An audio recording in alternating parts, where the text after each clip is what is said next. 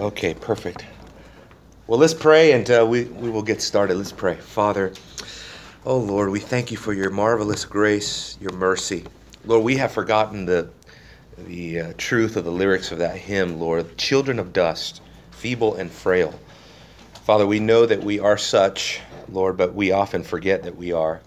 We often think that we have the resources and the strength and everything that we need residing within us. But Lord, we know that we are utterly dependent on your grace and mercy. Every breath is a gift. And so, Father, we just thank you so much for sustaining us today, for blessing us today. Beautiful, glorious blue skies with white, puffy clouds on the way to church. Father, we're not deserving of such grace. And yet you bless us and you mercifully display your grace to us, Lord. And we're just grateful to be able to gather together as a church and to learn more about your word and to understand what your word declares about the important doctrine of justification. Bless our time in Jesus' name. Amen.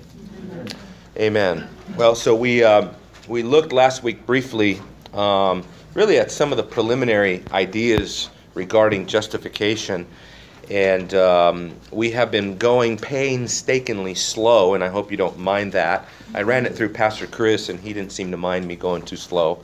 So I always ask him, I'm very submissive, so whatever he says. But he said, no, this is good. This is something that the whole church really needs to understand. There's no more foundational doctrine than the doctrine of justification. Justification is the soul of the gospel in one sense. I mean, Martin Luther is the one that declared, that the article of justification, upon this article the church stands or falls. The idea of justification presupposes so many things, but one of the things that it presupposes is that man is lost, that man is in a state of misery and sin, and because of that, he desperately needs to be put right with God. One great theologian by the name of John Murray said, we are all wrong with God. We are all wrong with God. And justification is the way that God puts us right with God, reconciles us to God, puts us in a relationship of amity, not enmity, with God, because we are born hostile to God, right? Romans chapter 8, verses 7 and 9, the mind that is set on the flesh is hostile to God. It is not even able to obey the law of God. Forget about obeying the law of God. We're born hostile to it. We immediately come out of the womb speaking lies, which means from birth we're transgressing God's law. It's just amazing. So all of that, we could say the depravity of man, the nature, the fallen, sinful nature of man, issues forth in our need to be justified in the sight of God. And this is a real practical sense, but I wanted us to look real quick to Philippians. If you would, turn with me to Philippians chapter 3. Kind of jumping ahead a little bit because we're going to, Lord willing, next week we're going to dive headlong into New Testament theology dealing with the issue of justification. But I wanted to kind of set the stage as we move forward with a practical snapshot of the life of one Saul of Tarsus as a person who understood his need for justification. So many people don't understand their need for justification. Oh, they think they need a little spirituality. They think they need to go to church, right? They think that what we're asking them is you need to start watching Christian films instead of carnal films. You need to start listening to Christian music instead of carnal music, right? But nothing of the sort. What we're saying is, what John Murray would say, you are all wrong with God. You are out of step with God. You're out of sync. You need to be put right with God. And the Apostle Paul felt his need of such. And Philippians chapter 3 is one of those principal passages of Scripture that shows us this. Look, let's begin at chapter 3 and verse 1. He says, "Finally, my brethren, rejoice in the Lord. To write to you the same thing again is no trouble for me. It is a safeguard for you." Boy, that's the preacher's safe haven right there. Sorry to have to repeat this to y'all, but it's a safeguard. That encourages me as one who is constantly repeating himself. And you're like, yeah, we know. But it is a safe thing to be reminded of these things. He says, "Beware of the dogs. Beware of evil workers. beware of the false circumcision. Now, let me just stop there as a ploy for, the Apostle Paul here is not mincing words. I mean, talk about politically incorrect language, right? When did you ever go to a debate, right, with a Christian cult, let's say a Christian debating a Jehovah's Witness or a Mormon, the guy says, I want to begin by warning you about this dog. I'd be like, huh? That's the debate over, right? You just lost points right there. I mean, nobody really is going to accept that today in our politically correct climate. But for the Apostle Paul, what he was describing is the Judaizers. And the idea of being a dog, right, is actually a pejorative term that the Jews had designated for Gentiles, the goyim dogs, the unclean, profane Gentile dogs. Now, isn't this remarkable? Now, outside of the gospel and under the context of a Judaizer, that person who would try to distort the gospel by bringing in the necessity of works like circumcision, covenant keeping, those types of things, now they fall, ironically, under the title of a dog, which was reserved for Gentiles, people outside of the covenant. So this is extremely bold of Paul to do this. He says, beware of evil workers, beware of the false circumcision. Now watch verse 3. For we are the true circumcision. That's a remarkable phrase. That's a theological lesson for a different day.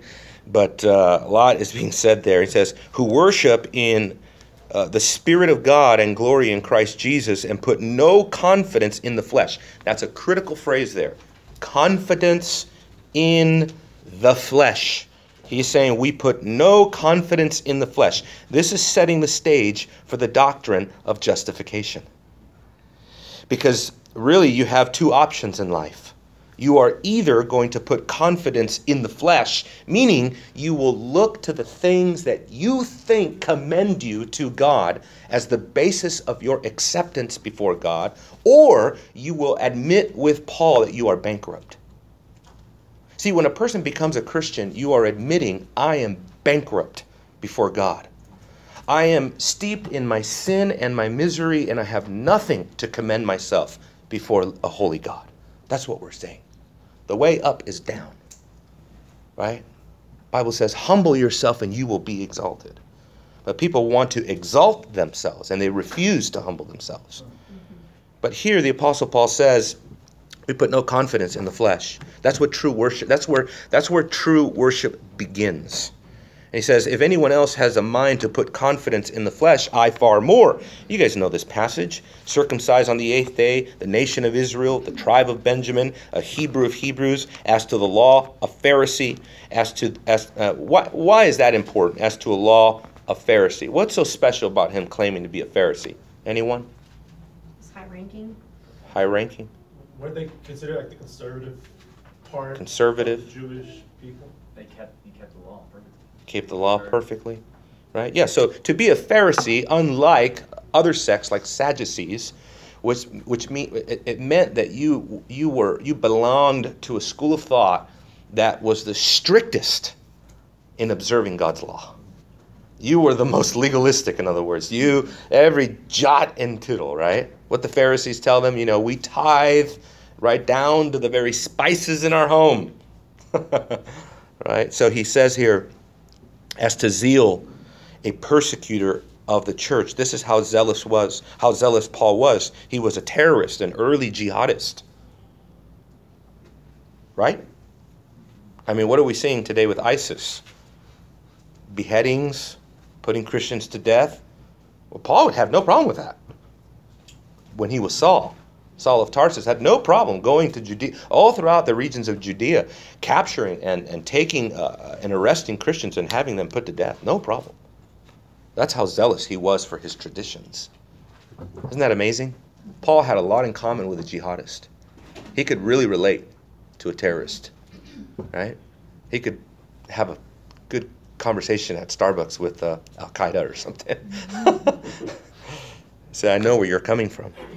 A persecutor of the church, as to righteousness which is in the law, found blameless. Matter of fact, Paul even says in the book of Acts, he talks about the fact that, look, as far as my conscience is concerned, I don't know of anything that I've done wrong. I mean, wow. I mean, this guy was radically devoted to walking before his God But that doesn't mean that he didn't know that he thought he was sinless. Of course not. His testimony in 1 Timothy I think it's chapter 1, verse 18, he goes into his testimony where he admits that he was a violent aggressor, that many other things. He was he was ignorant, which is not a virtue, is actually a bad thing. It's not a good thing. Verse 7, but whatever things were gained to me, those things I counted as loss for the sake of Christ. For more than that, I count all things to be loss in view of the surpassing value of knowing Christ Jesus my Lord, for whom I have suffered the loss of all things, and count them but rubbish, so that I may gain Christ. So everything that he just listed above, beginning in verse 5, is rubbish. It means none of that. Look at the word that he uses in verse 8. Count them. He could not reckon those things for any righteousness whatsoever. By the way, I was just recently listening to a lecture by G.K. Beale, and boy, he encouraged me. Chris knows this, but I've been debating going to the ESV. Because the ESV is, this might sound really bad. It's kind of more the trendy, sort of, but it's still literal, so my conscience is okay with it. I've been thinking about the ESV because it's so accessible and there's so many kinds of ESV Bibles you can buy. So ESV Bible all the way, go for it. K-Dub, you're cool, man. I see that study Bible. You're all right, man. You're okay, bro. But G.K. Beale said in one of his lectures, really encouraged me because I've been really contemplating this would be a big change for me because all my sermons are NASB. And anyway, G.K. Beale said this: if you're not going to learn Greek or Hebrew, he said, if you're not going to learn Greek or Hebrew, this is a seminary class, he says, get yourself a New American Standard Bible. He says, look, they're not paying me to do this. I'm just telling you that when you study the Bible at a critical level, you want as many of the words on the page to be original, to be in the Hebrew and in the Greek. And many other versions of the Bible, they're just not as reliable that way. I just know the NASB is, I can bank on it when it uses a certain theological phrase that is actually in the Greek text. I can almost bank on it, right? So anyway, just a little, did I convince anybody in here? Verse 9 is really where justification takes off here. He says, that I may be found in him, not having a righteousness of my own, derived from the law, but that which is through faith in Christ, the righteousness which comes from God on the basis of faith, and that would speak to the instrumentality of faith versus works. He says, that I may know him in the power of his resurrection, the fellowship of his suffering, being conformed to his death, in order that I might attain to the resurrection of the dead. You see, all of this is leading to eschatology for Paul. What is soteriology about? Well, the Bible begins eschatologically. The Bible opens up with the doctrine of eschatology. It doesn't open up with the doctrine of soteriology. It opens up with a view towards the coming new creation. That's what the whole Bible begins. That's a thrust. I would say that really is kind of like the thread that you can weave throughout the whole Scripture, is that everything is moving towards the kingdom of God, the new creation, right? The new heavens, the new earth, etc., etc. And so here, for Paul to say that I might attain to the resurrection of the dead, in other words, highest priority, that I would be raised with him. Because remember what it says about Jesus in 1 Corinthians chapter 15. I think it's like verse 56 or something. It says, or maybe not, I think it's maybe in the 40s, where it says that Jesus, through his resurrection, he became a life-giving spirit. Isn't that amazing? Jesus became a life-giving spirit. The first man, Adam, right, became a breathing soul, right? God fashioned him, created him a living soul. But Jesus, through his resurrection, became a life-giving spirit. Why is that important? That is important because in biblical eschatology, to attain to the resurrection is to reach the ideal form of existence. It is to enter into the sphere of spirit. You see, the Bible says that we will have a spiritual body one day. Amazing. Which means we will enter into that sphere, that ideal sphere of spiritual existence par excellence. Man, you think you know the Spirit now.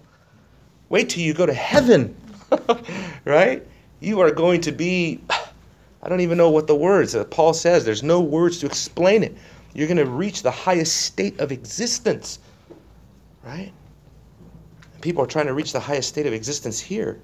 John Piper says you should make life on this earth like hell so that you could long for heaven. But we're trying to find our heaven now. Everybody is striving to try to realize a spiritual state, an ideal spiritual life now, which really is reserved for us then through the resurrection.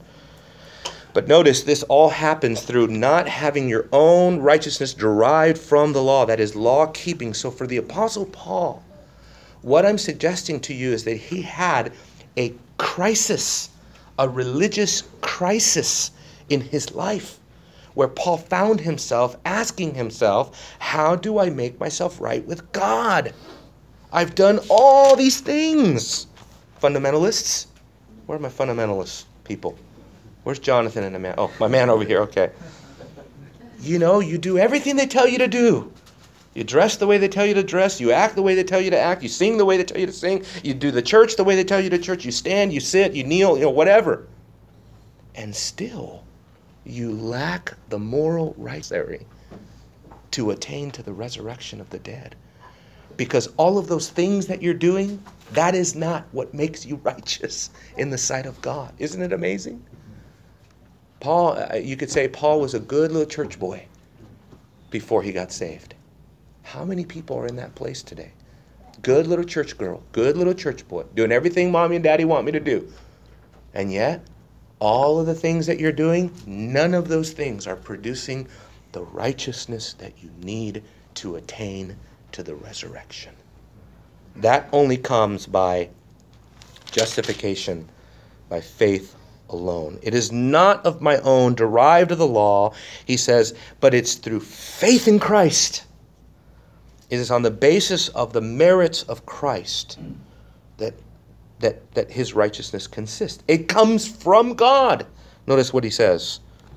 It's a gift of God. It's given by God. It is bestowed on you by God. Why? Because justification is something that takes place in the tribunal of God. Not in the courtroom of what man sees, but in the tribunal of God. That is where justification takes place. That is where the pronouncement is made, not guilty. And that is where you are positively made righteous in the sight of God. Exactly what Paul's desperately longing for his whole life. I need to be righteous before God. And God says, this is a gift of mine. It is through faith in Jesus Christ, and it is not of your own works. That's the way that it works. So, let's look here at my nifty little chart. Okay? Because we're still in justification. Now see it there in the order of salvation. That's what we've been going through. The order salutis is the order of saving aspects in our life, all the way going back to foreknowledge, predestination, and election, and then into time and space, I guess we could say, with effectual calling, regeneration, repentance and faith, which is really conversion, repentance and faith. And then upon faith, justification comes, resulting in adoption. And then we'll go from there. Now, let's go to the Old Testament. The Old Testament, I want to stress to us, again, the forensic aspect of justification. When I say forensic, what do I mean? I mean two things. So what do I mean by forensic? Courtroom analogies. Courtroom. What does the court speak of? Legal.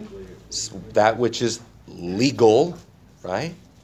So I'm speaking of justification, or I would say the Bible teaches justification along a legal or forensic term, and not a moral aspect of justification, which means that what the Old Testament is going to show us here is that what the idea of being justified, of justifying, of justification, all the in Hebrew, which is Zadik. All the Zadik word groups, what they speak of primarily has to do with a legal status. A legal status, not an inward moral transformation and change. Does it result in that justification? Of course it does. But that is speaking of the sphere of sanctification. So we can say, just getting ahead a little bit because I really want to develop. I knew I grabbed the wrong one.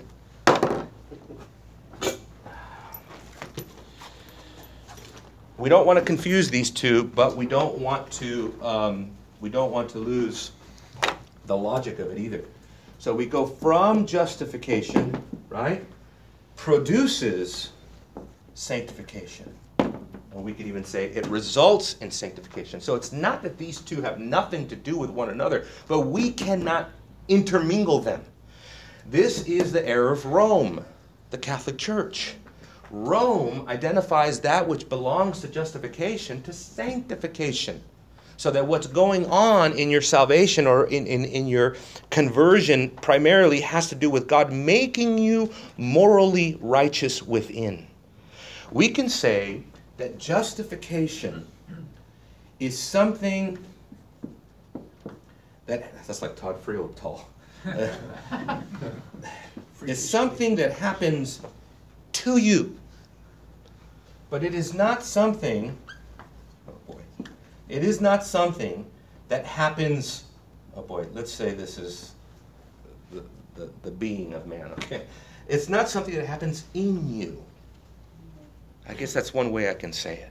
It's something that happens to you, but it's not something that's happening in you. Yes, justification is an experience that comes home to the individual. You do experience justification, but it is not something that changes you from within. Any questions about that? Because this is critical. I mean, this is really the essence of the doctrine of justification by faith alone and how it differs from sanctification. Think of it this way, folks. Justification is a once-for-all act. We're going to go through these points little by little, but point by point, slowly. Justification is a one-time event. It is instant. It is once for all. It is not repeated. You don't be justified over and over and over again, right? You're not even progressively justified. You're getting more and more and more and more and more justified. Those ideas belong to sanctification. Sanctification is a process. It is progressive. It is something that happens over a period of time. Yes, sir? That second man you're talking about, that would... That's a man. It's my man. Yeah. It's supposed to be a man. That would more identify with doctrine of regeneration. Well, two different things, right? So regeneration precedes justification. Okay. Right? So going back to our little chart here, okay, so regeneration happens prior to repentance and faith. And as a result of repentance and faith, a person is justified. Upon justification, you are adopted into the family of God. This is just the historic Reformed interpretation of the Order Salutis. So regeneration precedes justification, which is a doctrine that we went over. Remember, guys, we went over this pretty emphatically, pretty at length. And just show you real quick, Landon, because you raise it. 1 John, go to 1 John chapter 5, verse 1, right? Some of you already knew I was going here. 1 John chapter 5, verse 1, okay? I think puts the issue of regeneration preceding faith, therefore preceding justification, puts it beyond dispute. 1 John chapter 5, verse 1. Whoever believes, watch this, whoever believes, that's faith and repentance, that Jesus is the Christ, is born of God. And whoever loves the Father loves the child born of him. Now, what could he possibly mean when he says, whoever believes that Jesus is the Christ is born of God? Well, if you just read that verse and you didn't know the grammar of the Greek, you might be tempted to think what he's saying is there, by believing, it results in being born of God, right? If you believe, then the result is you will be born again. Right? Cannot mean that. It cannot mean that. Chapter 2. 1 John chapter 2. It's always good to have your theology and some of the, especially the exegetical points that you make, come from the same author. It's just a strength, exegetical strength. It's coming from the same theologian. I know it's all God's word, but anyway, it's good. It comes from John. John himself is arguing this. Look at verse 29. Verse 29. If you know that he is righteous, you know that everyone also who practices righteousness is born of him. Why do I correlate the two? Because the Greek word there, born of him or born of God, is the exact same Greek word, and it's in the exact same Greek tense, which is a perfect tense. Which literally, if you have an ESV, who has an ESV? Oh, I know you have an ESV. Are you there? Yeah. K-Dub, can you read that verse? If you know that he is righteous, you may be sure that everyone who practices righteousness has been born of him. Has been born of him. See, the ESV is trying to draw out the implications of that perfect tense as a past tense reality that has ongoing results into the present. So what is it saying? Because you know, Landon, right, that you could not say of this text here, everyone who practices righteousness, it results in being born of God, right? Because then you would have something like a works-based salvation. Practice enough righteousness, you get born again. That's not what he's saying. What he's saying is, it's evidence that you have been born again. So the same thing with chapter 5, verse 1. If you believe on the Lord Jesus, it is evidence that you have been born of God. Okay? That's so important because a lot of people mix that up. They think when Jesus said in John 3:3, you must be born again, that means salvation or justification, right? But he is not even putting a demand on Nicodemus. He's not giving him an imperative. This is something you need to do, so come on, do it. Jesus is stating a fact of reality. An individual doesn't have the capacity to see the kingdom of God unless he experiences the new birth. Yeah. So, yes, sir. So that justification is not a promise. It's imputed to you at that moment. By faith. Right. But it's not a promise, and then once you pass away, then it's imputed to you No. as a promise. No. It is a promise, I guess. I mean, present justification is a process of future glorification. Mm-hmm. But present justification is something that is imputed to you upon faith. It's yours. It's yours. Right. Well, it's not yours. It's yours now. Right? It wasn't yours. Exactly what Paul says, right? Not a righteousness of my own derived from the law, but a righteousness that comes from God, a righteousness that is by faith in Jesus Christ. That is the righteousness that we want. And it promises us future glorification. But look at this these beautiful texts here. These are glorious. The Old Testament theology of justification. Once again, I haven't even touched my notes yet, but here we go. The need of our justification captured in Psalm 143, verse 2, where the psalmist declares to the Lord, "Do not enter into judgment with your servant, for in your sight no man living is righteous." Right? So that is our desperate need for justification. But look at the provision. Psalm 130, verse 4. "There is forgiveness with you, that you may be feared." See, God didn't leave us in our sin and our misery, but he provided us a way of escape. He provided us a mediator, right? On the basis of the pact of redemption, on the basis of the covenant of redemption, that is the covenant between the Father, Son, and the Holy Spirit. Remember, we talked about this before. This intra-Trinitarian pact, the members of the Trinity, they made this covenant together to redeem man, where each member of the Trinity played an essential part in that covenant to fulfill certain obligations that they all agreed upon. And upon fulfilling those things, they each were given a certain reward. Jesus, glorification, vindication, exaltation with his people. We saw that out of Isaiah 53, verses 11 and 12. But let's go on here. There we go. Okay, let's turn to Exodus chapter 23, or you can just read it there if you don't want to turn there. But Exodus 23, verses 6 through 7. Fascinating text. Again, what are we pointing out? The forensic justification in the Old Testament, because forensic justification in the New Testament is based on the Old Testament. That's why it's so important. Romans chapter 4 doesn't come from Paul, right? Yes, he wrote it, but no, those are not thoughts that he's inventing. Right? This is a theology found throughout the Word of God. So Exodus 23, verse 6 says, "You shall not pervert the justice due to your needy brother in his dispute." Verse 7, Keep far from a false charge, and do not kill the innocent or the righteous, for I will not acquit the guilty. And there, the word to acquit, chesadik, in Hebrew, means to justify. To justify. God is saying, I will not justify the guilty. God is not saying there that that what he doesn't want to do, he doesn't want to take a guilty person and make them morally righteous. That's not what he's saying. He's saying, I don't want to change their status from guilty to non-guilty. That's what he's saying. See, that's what happens at justification.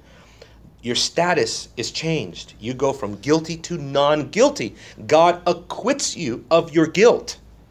But justification does not mean that God makes you morally a righteous person.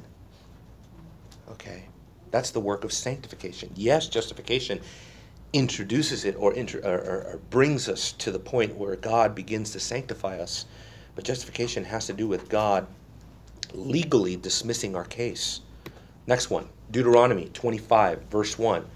This is also interesting because here we have what's known in, this is kind of like a way that the Hebrews would write. It's called antithetical parallelism. So that you understand the truth, what he's saying. They bring in parallel together two antithetical things, opposites. So look at this verse. He says, if there is a dispute between men, they go to court, and the judges decide their case, and they justify the righteous and condemn the wicked. So there we understand the concept of forensic justification is the same. The justification in view is purely legal and not ontological or moral. What do I mean by ontological? Meaning it doesn't affect the being of man, the essence of man, in a moral sense. You do not become a moral person upon justification. It's as simple as this. You go to court and a person has been convicted or accused of a crime, and the judge brings him into his courtroom, and he says, you are guilty of these crimes, X, Y, and Z. When the judge pronounces the condemnation, did he make the criminal bad? Of course not. He doesn't make him bad. He is affirming a status. This is a legal pronouncement. So in the same way, when a judge says, not guilty, he is not making the person righteous, right? He is declaring that he is innocent, that he is just. Any questions, comments? Yes, sir. Is there a differentiation between the Old Testament justification and the New Testament in that? Because in the New Testament you receive the Holy Spirit.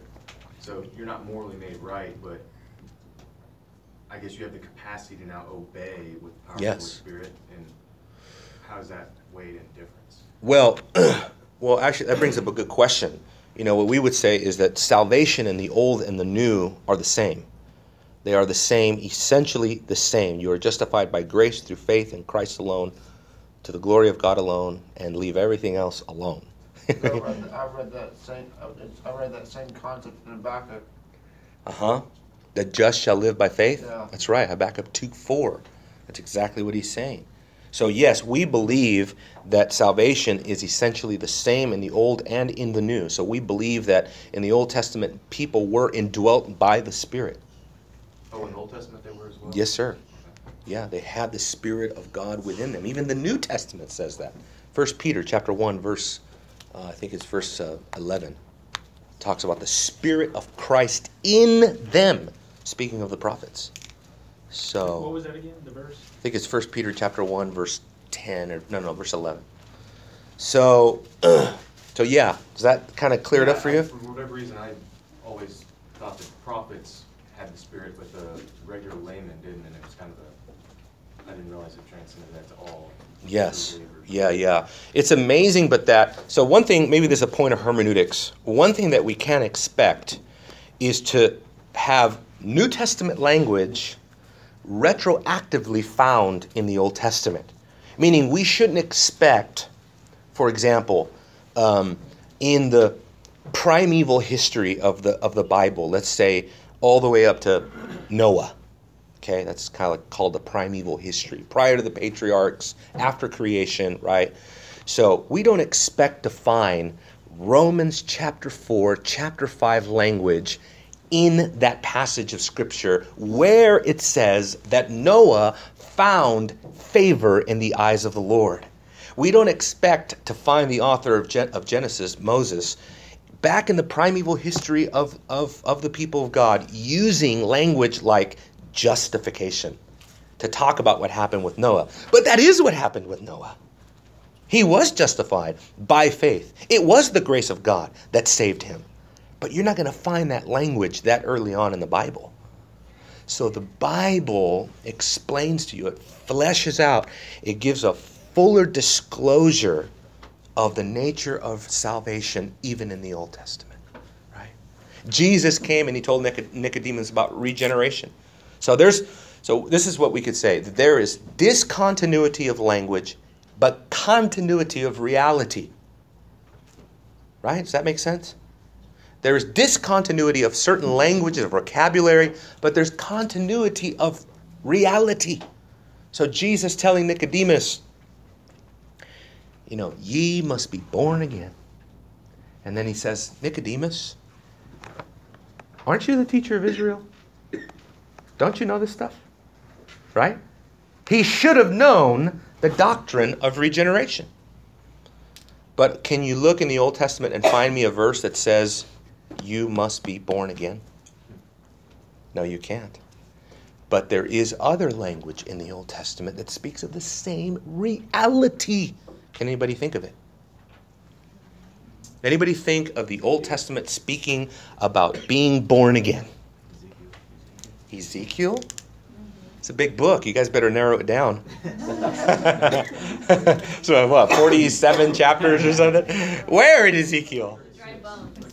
The Valley of the Dry Bones, maybe that's a pictorial, that's a typology, a picture of regeneration. But there is, what's that, John? It's 36, right? Or 37. You're usually right, brother. I don't doubt you. Sorry about that. I think it's 30, I want to say 37:25. I don't know. That's my guess. Could you say it? But what about anything else? Anything else in the Old Testament that speaks to regeneration without using the word born again? Did you say the story of Noah? I mean, destroying the world and leaving the eight, and from that point, Noah going out and repopulating. Right. I don't know. Certainly a picture, according to Peter, it's definitely a picture of being in Christ. For sure. Yes, sir? I don't know which verses it is exactly, but it's where God says, I will wash you, I will do this to you, I will make you clean. I think that's Jeremiah 31, or actually, 31:31, which is speaking about the new covenant. Kind of a salvation in a comprehensive sense. But that is talking about regeneration, being washed. Chris? You have all the places where it talks about circumcised of heart. That's exactly what I was looking for. Right? All the way back to the Pentateuch. All the way back to the 5 books of Moses, we already have language of circumcision of the heart. Right? Moses tells the people, you stiff-necked people, circumcise your hearts, right? I can think of another part of the Bible, and that's in Ruth when she forsook her gods. So maybe as a picture of conversion? Yeah. Yes, sir. That's right. So, getting back to what I was saying, in the Old Testament, you can expect sort of a distinction or a difference in vocabulary, but there is an organic continuity of the reality. It is the same. I mean, how obvious is this? Who is the prime example of the doctrine that we're studying right now? Justification. According to Paul, who is the prime example? Abraham. So whatever happened with Abraham, I hope it happens to us, right? Because that's how you get saved. Right? That's what he's saying.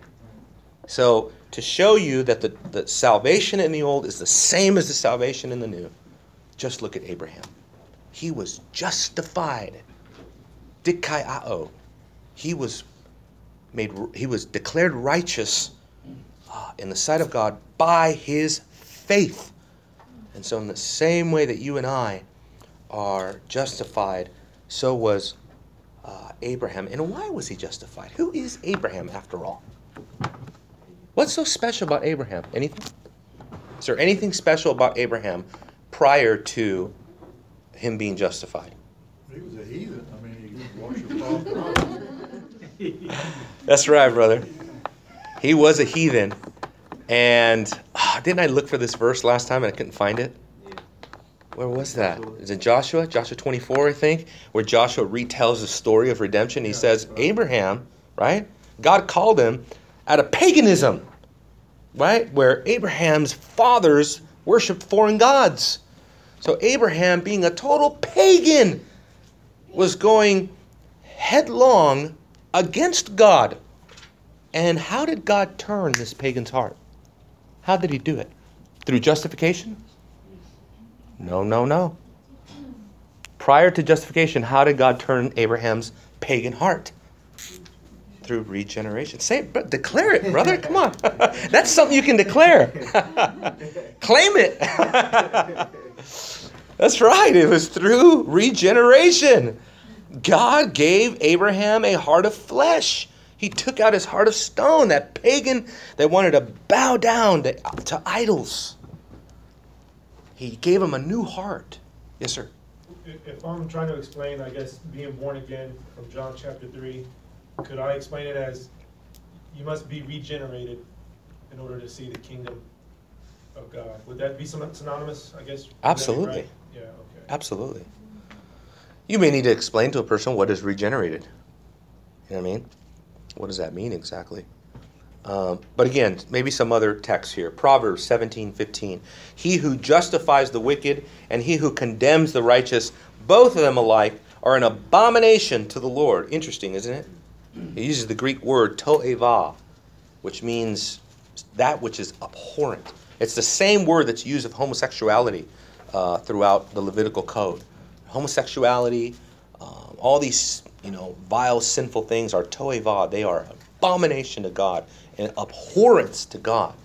Our world, with all of its moral compromise that's spinning out of control, morally speaking, we're on the slippery slope to who knows where. Well, we know where. But this culture is sliding down the slippery slope of moral decay, moral collapse, and we flirt around with,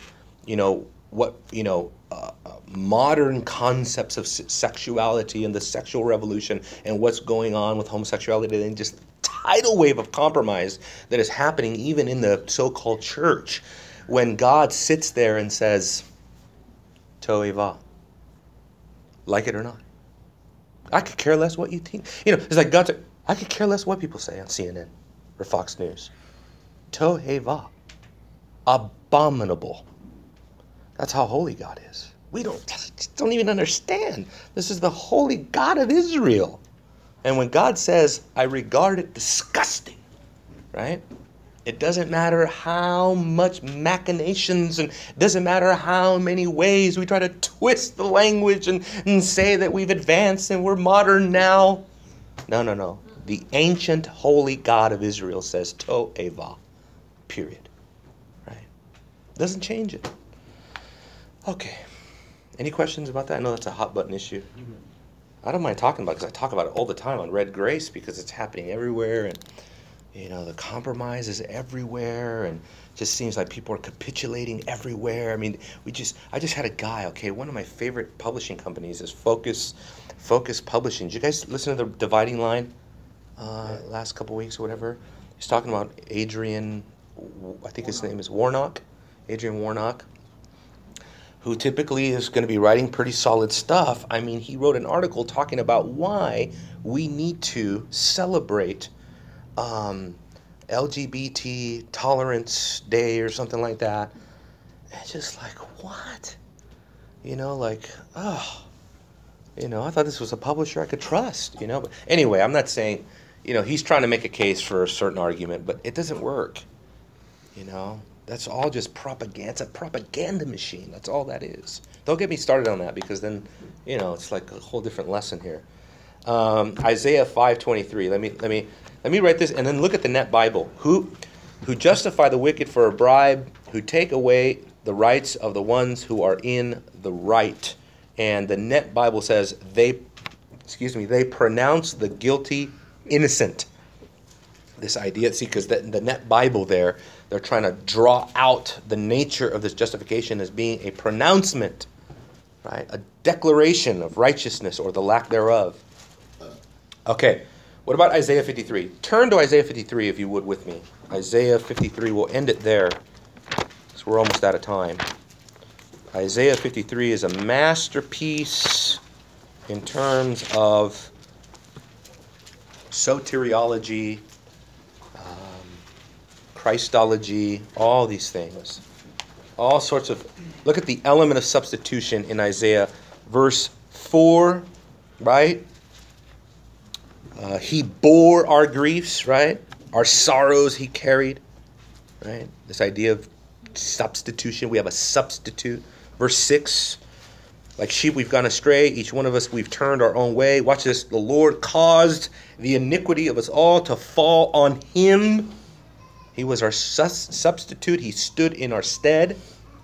Right? Verse 8, verse 9, verse 10, same exact thing. But then look at verses 11 and 12. As a result of the anguish of his soul, he will see it and be satisfied. By his knowledge, the righteous one, my servant, will justify the many. The many is referring to the elect. And he says, as he will bear their iniquities. He will bear whose iniquities? Their iniquities. Verse 12, therefore, I will allot a portion with the great. I will divide the booty with the strong, because he poured himself out to death. He was numbered with the transgressors, yet he himself bore the sin of many, and he interceded for the transgressors. And so there, the Old Testament, peeking ahead, looking ahead, already talking about this idea of a substitution that must take place in order for us to be justified. And you know that it's forensic because it's the removal of our guilt, the removal of our iniquities. That's what's going on with justification, even in the Old Testament. One last verse, and this is the crux interpretum. The crux interpretum. Genesis 15:6. This is speaking of Father Abraham.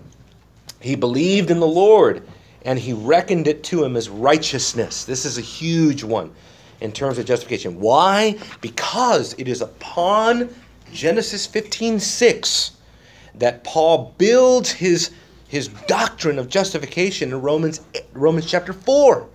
So turn to Romans chapter 4 really quickly. We have a couple more minutes. Just enough time for me to get in trouble with the timekeeper. Romans chapter 4.